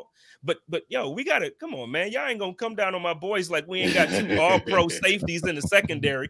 And like my man Levi Wallace ain't step up big time. Now, do I think that we should keep him? I don't think we can afford him. But y'all not about to come at my boys on the defense like they didn't do the damn thing all year. I'm with you because thank you. You reminded me of what I was going to say. Like when I look at this defense, is designed to minimize points, right? It's bend, don't break, literally, and they're very damn good at it. It's you could have whatever damn near you want between the 20s, but you not getting this touchdown.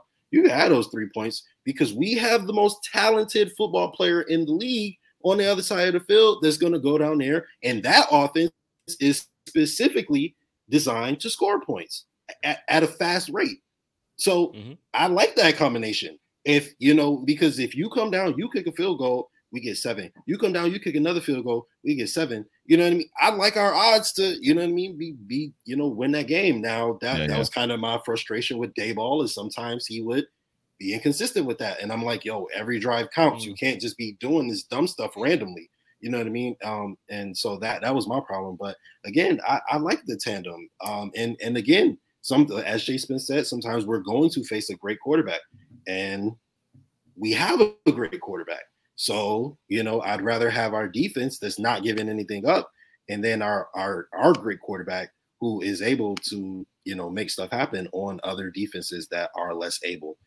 So I was super confident with, and I still like, I still like the prospect of, Leslie Frazier coaching our defense next year. And I hope that we get a dominant pass rusher because, hey, I'm of the belief that if we get a guy that can beat your tackle, that can beat your guard one-on-one, you can't stop him.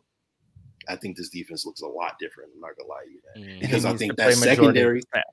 Exactly. 100% agree, Jake. That defensive line, that secondary smothers people. Like, I mean, there's quarterbacks sitting back there with 5-6 seconds to throw the ball, and then somebody comes open and they're like, oh, Levi Wallace, you let him get open. You know what I mean? Like, but he was covering for 5 seconds. Our defensive line just couldn't get no pressure, or they could get pressure. They couldn't get to the quarterback. So if I have a Jordan Davis running through people and the Ed Oliver coming right behind him, ain't nobody getting past, you know what I mean? So speaking of Jordan Davis, I have some actually before we get to that, we'll do that, then we'll do Jordan Davis, or I'm sorry, draft prospects, and get into final thoughts after that. Joe Miller brought this up earlier in the show.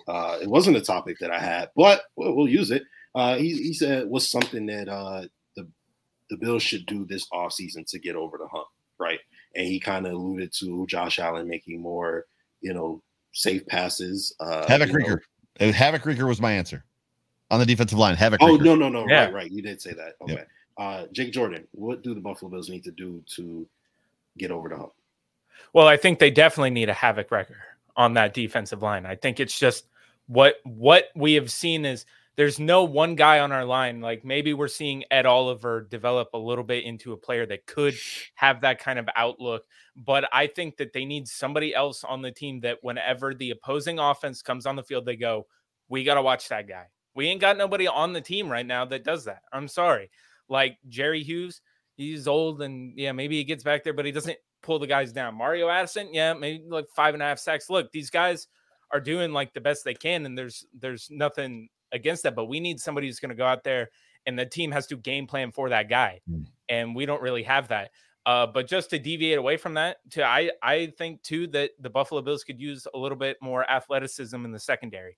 I think that's just something that, Levi Wallace, Dane Jackson, 4-6 guys. I mean, I feel like you see this all over Twitter. Everybody kind of talks about it. I think Levi Wallace is probably going to be a little bit too expensive. I think it's about time that guy finally gets paid. I think he finally stepped up into a position, overplayed probably what a lot of us thought he was going to do when he stepped up, and now he deserves to get that bag.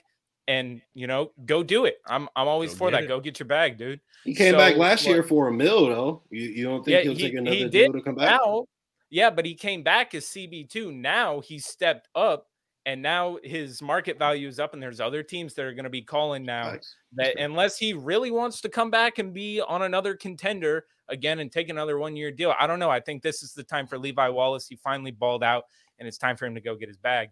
But I think that, the Buffalo Bills need to get a guy back there that, when Trey White comes back, is just more athletic. You already talked about, you're like, well, Levi Wallace covered guys for 5 seconds. I was like, I don't know exactly about that, or saying that it's a smothering secondary, but I think that we need guys back there that can cover guys maybe just a little bit longer, just a couple of seconds longer, that can keep up with these guys, that if you do get someone on the defensive line, maybe it helps improve that. Like we said, the longer that a quarterback has to sit back there and wait to try to throw it to somebody, the more your defensive line can have opportunities to get after them. So I think that it's a combination. We could use a havoc record and a little bit more athleticism in the secondary to be able to truly maybe fix kind of the problem that we've had with the defense of getting back there and getting to some quarterbacks, man.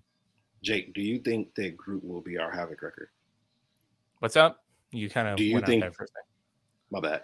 Do you think that Gregory Rousseau will be our havoc record? Well, of course we want him to be. I think that, in time, if he's taught the pass rush moves, the dude has the ability to be able to get back there. But I just don't know. Again, you're asking me to say, is a guy like, if you asked me in the first year of Ed Oliver and then the second year when Starr wasn't there, did I think Ed Oliver was going to do what he did this year? I probably would have I don't know. So with Greg Rousseau, of course, we all want to sit there and we have that expectation that he could be that guy. And of course, I want to believe he can be that guy. And I think that, if they actually develop him, which, maybe they do, maybe they not. Of course, it's just a question that you can throw out there. I do think that Gregory Rousseau could be that guy. I think he's raw. I think he's got a lot to be able to mold. But I'm not going to, you can't say he is definitely going to be or not, because what he showed this year, he kind of, was overperforming what I thought. He basically forced his way into the rotation and then, hit the rookie wall. So of course, I think with development, he can get past that. And I think that he can be one of those guys. Is he going to be it next year? I don't know. But, you got to give these guys a couple of years before you truly know what they're going to be in this league. Yeah, and he also didn't play at all last year, so I'm sure he had some. I mean, he's one of the big reasons why we won that first Chiefs game. Yep, that interception. Yep, absolutely 100%. Jay Spence, how do the Buffalo Bills get over the hill and win ourselves a Super Bowl? Well, so for me, I'm not much of the draft guy. Like, I don't watch college, so I don't know about the prospects coming up, and I don't know. But if we can't and we don't retain Isaiah McKenzie, I really, really need us to get a speedy receiver with length. We need somebody that is fast, but can also help out in the red zone. And by fast, I mean fast. I don't mean, Nicole Hardman. I need somebody that's out there to do it. And from what I'm hearing, again, I'm not a scout type of guy. I don't watch a ton of college, but I'm hearing it's a good year again to get a wide receiver. That's something that I would like the Buffalo Bills to do. I know, I joke with Joe all the time. He's high on Isaiah Hodgins, and hopefully Isaiah Hodgins can come back this year healthy and show us what he has, and he can be a big part of this team, because his rookie year, he was making more waves than Gabriel Davis was. So, if he can come back and he can kind of do that in training camp again and then stick on the roster, fine. But if not, we need a beast. Like, I absolutely 1,000,000,000% think that we need a beast on this offense to go alongside with Steph and alongside with, Josh. Like, you need dogs for Josh. And the offense, we've seen what the offense can be when Josh is tapped in. And I think he's going to be permanently tapped in. You need guys that can tap in with him and just like be there. So I'm looking forward to seeing what the Buffalo Bills do as far as bringing in another weapon for Josh. Because, we already know, like Joe said, Sanders is gone. I know what Coach McDermott said in his presser. I got a feeling that we're going to try to save that $6.1 million with Cole Beasley too. I just got a feeling. We might be wrong, but I just got a feeling that we're not going to have the slot guy in Cole this year. So. All right, Jason. All right. So do you think that – so my thing is, sometimes players become superstars because they get more opportunity than they would have, right? If they're like a third or a fourth or a fifth round pick, you don't necessarily come into the league with that trust that they would have for a first or second round pick, right? They're not going to immediately try to see what you can do. But sometimes players make, things happen in big moments, and then they kind of jump into superstardom. What I'm asking you is, do you think that Gabriel Davis could be that next superstar Buffalo Bills offensive player? Oh, I think it's already done. I don't think it's anything left to say, and not even just because of the playoff game. What do you have? 4 touchdowns or what? 3 what do you have? Like something insane. Who? Sorry, what? Davis, Gabriel Davis. It was 4, wasn't it? 4 touchdowns. He set a record. Yeah, 200 yards. Right. So, I mean, even without that performance, I would still be confident to say that Gabriel Davis is our number 2 wide receiver. So when I'm talking about bringing somebody up in the draft or even free, whatever, I'm just talking specifically somebody for speed and somebody who can make plays, somebody you can trust. I don't want to put anybody, like, to me, 1 and 2 is Diggs and Davis. That's 1 and 2, and there should not be any conversation aside from that, unless you got somebody who wants to come in here and play. Like, if you got, not that I'd never want this to happen, so please don't quote me on this. Don't put me in no articles, nothing. If you got Tyreek Hill saying, you know what, I want to go play with Josh and I want to take a pay cut, I'm gonna play for $1 million in Buffalo. Okay, then yeah, Davis could take the 3 spot, but you got to have a certain level of talent to say they want to come in here and take nothing to play. Unless that happens, Davis is number 2. I completely agree with that, Brent. Yeah, I do too. And Jake is the ultimate Gabriel Davis fan. Obviously, they both have the same alma mater. So UCF. All right, so we got Stefon Diggs. You think Gabriel Davis also is a potential superstar budding? You want to get another star for Josh? Not necessarily a star. I just need another weapon because, like I said, I don't think we're going to be able to. I really don't think we're going to retain Isaiah McKenzie. I think he earned himself a contract somewhere. I think Sanders is gone. I think they might try to save some money with Beasley. So you're looking at 3 weapons this year that might not be here next year. You got to have somebody, and I just. I don't know if Jake Kumerow is the answer. I don't know if Isaiah Hodgins is the answer, or who else do we have on the practice squad? I feel like we have some guys. Stevenson might be an answer. Stevenson could fill a role. He has some speed to him, and so he could be the guy. I don't know, but like I said, I don't want us to neglect the wide receiver position because of what we saw this past year. It's going to look different moving forward. It's not the same thing that we've had. Yeah, I like it. All right, guys. Did anybody have any questions or anything they wanted to say before we get into final thoughts? Jake, I know you got a question, bro. Oh, what? Oh, okay. All right. So Isaiah McKenzie, we all think he's going to command more money, obviously more than what we paid him this year. What exactly are we basing that off of? Kind of the one game where he really, really goes off, or just because he lost the return position this year? We see the one game where he finally gets involved in the offense and they finally use him and he goes off and, he has that potential there. Do you think there's teams that just kind of see that small sample size and they go, yeah, that guy, we're going to pay him a lot? Or do you think we're kind of overthinking how much he's really going to get out there? Or do you think he actually is going to command that? So I would take you back in time to when there was a young player that the Miami Dolphins, I think, tendered wide receiver by the name of Wes Welker. Was it Welker? Yes. And the Patriots gave him a gigantic bag of money, and everybody was like, "What in the world are they doing?" And the Dolphins were like, "You can have him for that much money." Yeah. And then he became Wes Welker. If there's a team that wants Isaiah McKenzie, it's the Patriots. I promise you, they're going to offer him a decent contract. I've also seen too. We've talked about Cole possibly being gone. I think that's another guy that the Patriots probably are like, yeah, we could use that guy too. I think Cole could potentially get restructured. He might retire. I don't know that Cole's super happy with just the status of the NFL in its current situation. I've been on that train. A lot of people are like, cut him. I was like, I could see that being one of those ones where it's like, hey, we restructure, take a little bit less money, stay on the team. We want to keep you here, and but a lot of people are just kind of on no, they see the cap figure now and what we could save, and they're like, oh, well, we just cut him. But I'm like, he's one of those guys that have kind of been instrumental in the development of Josh Allen that I think that the organization would look at him and then be like, all right, look, let's try to get this to work. And if he's like, I don't want a restructure, which I don't know why he wouldn't be, as all accounts, the team loves him. He loves the team. Then, all right, sure, we'll save the money. But I'm along the lines of, I also think that we probably restructure him. I think if Beasley's gone,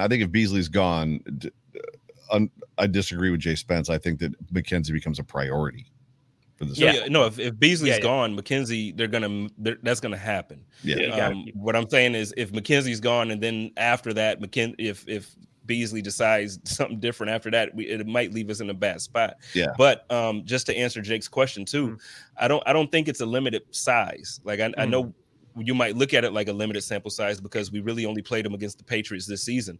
But I mean, he's been with the team for a couple years now. It's not like he's new. And when you go back and you look at the games that we have featured him, look at the Miami game from a season ago. You look at other games that he actually, before we got, Diggs, and before, because I remember I interviewed Isaiah on the Code of Conduct, and it was a tough conversation at one point because I'm like, well, dude, we just got stacked at wide receiver. What if you don't make it? The year prior to that, he balled out. He wasn't number one, but he balled out with a Josh Allen that wasn't this Josh Allen. So what I'm saying is, he beat out Robert Foster. He did. He beat out Robert Foster, and he made some big plays for us. And one of the things is, I think recency bias has us thinking this limited film on him. The Buffalo Bills. So I was one of the loudest ones saying, get him off of special teams and put him back in the offense because we've had film. We have him running these jet sweeps, and we have him running these motions and in the slot and doing all of these different things with his speed. This is what the Buffalo Bills needed in offense. That's why early on in the season, we weren't successful in the red zone. That's why we weren't successful on 3rd and short or 4th and short when we went for it, because Isaiah McKenzie and people try to, so Isaiah McKenzie, our 5th wide receiver, is the key. Yes, he's the key because when he's in there, you notice how the defense moves and they pay attention to him, and then it leaves somebody else one-on-one, or it leaves a hole for Josh to run through, or it leaves him open to catch a pass. Isaiah McKenzie is the key. And I think that, we watch the game a certain way as content creators or as fans, but I think the NFL, they watch the game on a whole different level. And like Joe was talking about, Bill Belichick watches that damn film. I guarantee you, if Isaiah McKenzie hits that, I guarantee you McKenzie is going out there. The reason go ahead, Jake. Oh, I was just going to say, well, he saw what Isaiah McKenzie could do against him already. In the comment section, people are talking about like, let somebody else overpay McKenzie. I'm that way with Levi Wallace. Let somebody else overpay Levi Wallace. Let somebody else pay Levi Wallace 3 years, $28 million, $30 million, because somebody's gonna, and they're gonna be upset. McKenzie, for me, some players take time to develop. It's one of those things. And McKenzie bounced around, and he wasn't great, and he had some issues, and blah blah blah. But for me, I was gonna approach this and say, what was the moment? Okay, so before Stephon Diggs got here, right? Everybody, Bill's Twitter was Robert Foster could be a number 1 wide receiver. And it's like, are you guys out of your mind? Robert Foster is not a number 1 wide receiver. We hadn't had one. Stevie Johnson, as much as we all love Stevie was a grit player. He had moves and stuff, but he still wasn't Terrell Owens. I mean, he wasn't, you know what I mean? He wasn't not Buffalo Bills version of Terrell Owens. He wasn't like a number 1 when you think Stephon Diggs. The moment I was like, that's a number 1 wide receiver was when Stephon Diggs against the Dolphins high pointed that football. He went up, got that football, took it away from the defender. I was like, that's a number 1 wide receiver. And McKenzie is starting to make those high degree of difficulty catches. It's starting to come to him, which he struggled with the first 3-4 years of his career. In my opinion, I think he's turned a corner. I think he's worth the money. Yeah, I think you have to be. You have to show the coaches that you're some kind of special if you're going to make this Super Bowl contending roster. You have to be of a certain ilk. So I think he is that. And to Jay Spence's point, when you look at the offense, I don't have the numbers to back this up, but I got eyes. When you look at the offense and he's back there running around pre-snap, the offense is humming, right? Yeah. And then you see he's off the field for a drive and we stall out. It's like 1 first down and then a 3 in a right. It's like, well, you know what I mean? I don't understand. Like, why are you going away from, using McKenzie? So I agree with him there. And to be honest, man, I think Dorsey and Brady and McKenzie, I think he would look fun in that offense, man. They're so creative. They're so creative. Yeah. I think they're kind of like in the sense of the Bengals, right? Brady came from LSU and then he had a brief stint with the Panthers. He's young, like he is fresh meat. You know what I mean? Hey, and Ken Dorsey is here. Can you throw Brent Thomason's post up real quick? Because I feel like I'm going to disagree, but not in the sense that you think. He says, I don't think we would skip a beat if Lil Dirty replaces Cole at the slot. I disagree, but only in the sense of saying I think we'll be better. As much as I love Cole Beasley and as much as he's been the king of separation and as much as this year, Cole Beasley was not the Cole Beasley that we were used to. And I don't care how you want to say it. I don't care how you want to look at it. Y'all can throw every stat my way. You're not going to make me like Justice just said, we watched the game. We can see it. It's not the same Cole Beasley. You put Lil Dirty in that slot. It's a lot more promise you. I promise the yak is what we're missing. It's the defense is scared when he's on the field, man. It's different. Man, get my guy. No, because if you have Isaiah McKenzie out there running those little dig routes and turning around right in front of Josh instead of Cole Beasley, or if you have McKenzie instead of Cole Beasley, instead of that 6-7 yards Cole Beasley get you, Isaiah McKenzie might get you 13, 14, or break something, or break it. He has the speed. Small and he's speedy, absolutely. Go ahead, Jake. He can break it. Oh, I was just gonna say, this takes me back to one of the first things, and obviously it's not like a new idea or anything. I think one of the biggest, misfires that the Buffalo Bills had this year was, not bringing back Andre Roberts and having to have Isaiah McKenzie. Here we go. Isaiah McKenzie. This show may never end. This show may never end now that you brought up Andre Roberts. All right. Well, having to have Isaiah McKenzie go take that role and them feeling with Marquez Stevenson at the beginning of the year being hurt, so they didn't really have the second option to bring in.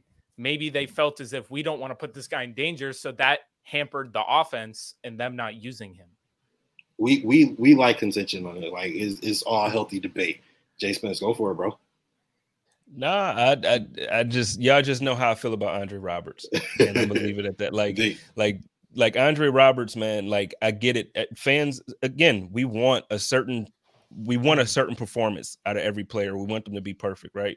So it's like he didn't give us touchdowns. Okay. Guess what he did give us? He gave us the ball at the 40-yard line almost every single time. Every single time. That's right. And guess what? Like I was watching the they did the end season, HBO did the end season of Hard Knocks this year. Yeah. And the week that they played the Buffalo Bills. Did you all see that? Yeah. I didn't see the episode, but I saw the clip where they were like, he's gonna fumble. Right. They straight up was like, he puts the ball on the ground a lot. And everybody in Buffalo have been yelling at me since the beginning of the season. No, he doesn't. He's better than everybody in the league because they looked at his return average. In the first game, he had a 79-yard return against the Steelers, which inflated his return numbers, which is fine. It's fine. Yeah. But what he did do, he put the ball on the ground. He fumbled. He didn't even get hit that game.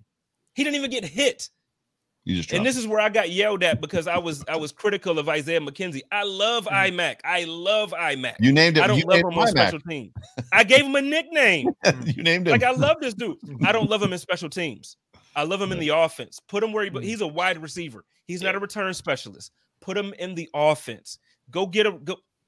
Yeah, go ahead. Because you agree with Jake? Yeah. Okay. So like I was saying, that it's just like. If they brought Andre Roberts back, you don't have to take Isaiah McKenzie, who was in your offense and being a guy that you were using on jet sweeps. So now you're allocating him to, well, you have to be special teams. And, we don't really have anybody else. So we're going to put you there and you're not going to be involved in the offense as much because if you get hurt, what are we going to do? So, yeah, I just felt it's not that like Andre Roberts, of course, everyone's like, oh, he fumbled, whatever. It's just like you just have that player that you can have back there. Did you just kind of infer that you were okay with that concept of, we're not going to put you on offense in case you get hurt? Because the Steelers never cared about Hines Ward getting hurt.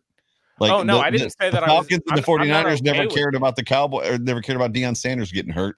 It's amazing to me that like the Bills were worried about Isaiah McKenzie getting hurt, so we're not going to put him on offense, and we're supposed to be okay with it. Meanwhile, other teams do it all the time. Yeah, like, I'm not. Antonio Brown. Antonio Brown was returning punts. Tyreek Hill. I just didn't want Micah Hyde back there. That's the only one I didn't. For sure. Go ahead, finish, Jake.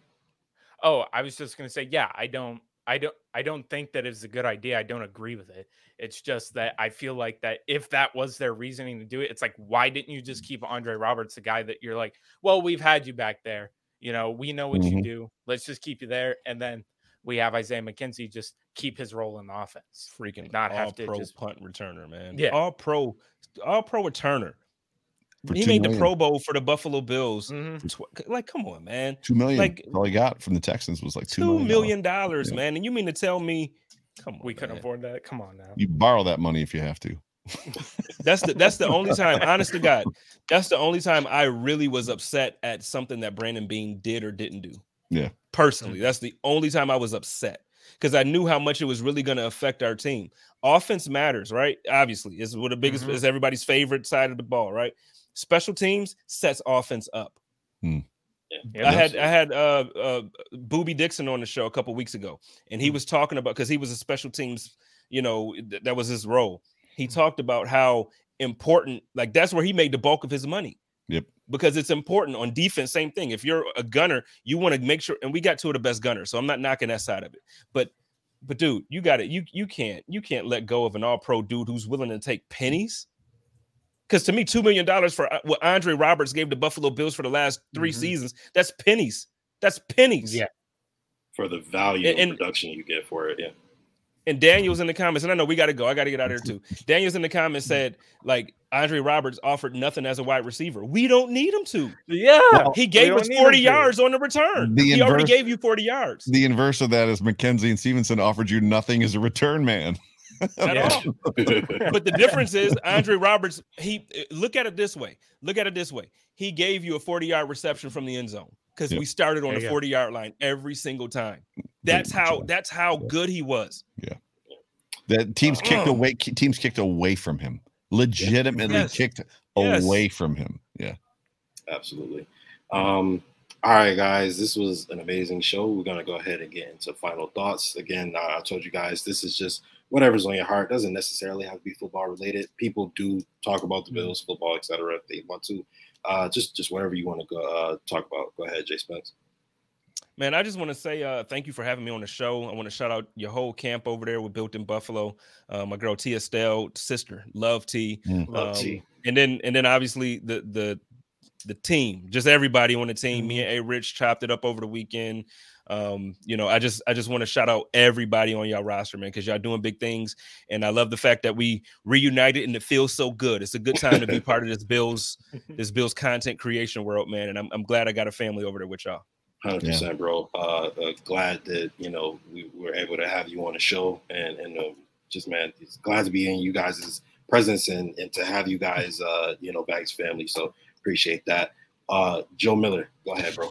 Yes, same vibe. Just appreciative to be on the show and just thankful for just the camaraderie just amongst the networks and the content creators. You know, we've got, I mean, save a couple people here and there. I mean, we've got a very cool vibe amongst all the content creators. I mean, you know,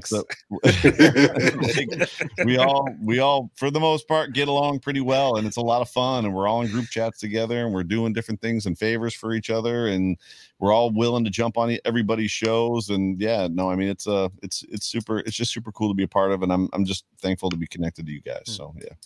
Absolutely. 100%. Some people like drama for no reason, but we ain't about that. It's all love over here.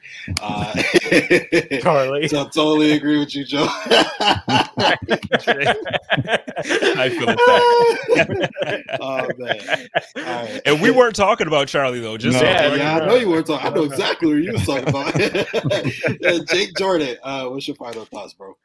My final thought, obviously, this is an awesome show. I've never worked with you two guys before, obviously, but, you know, it was awesome, especially getting to chop it up and talk Bills stuff. And, you know, we all have long off seasons ahead. We all have to, you know, produce content. You guys still need to go on vacation. So, you know, do that. But obviously, you know, it's awesome. And with the light of everything going on, one of the things is, and I had a good show with Justice when we talked about it, especially when the Brian Flores stuff came out, is, you know, everybody just love each other. You know, not only is it just, you know, racism and stuff like that, but like even the content creation where, like we said, just love everybody, man. We're all here on this earth together doing stuff. It's the message always stays the same. Just love each other. Everybody remember that. 100%.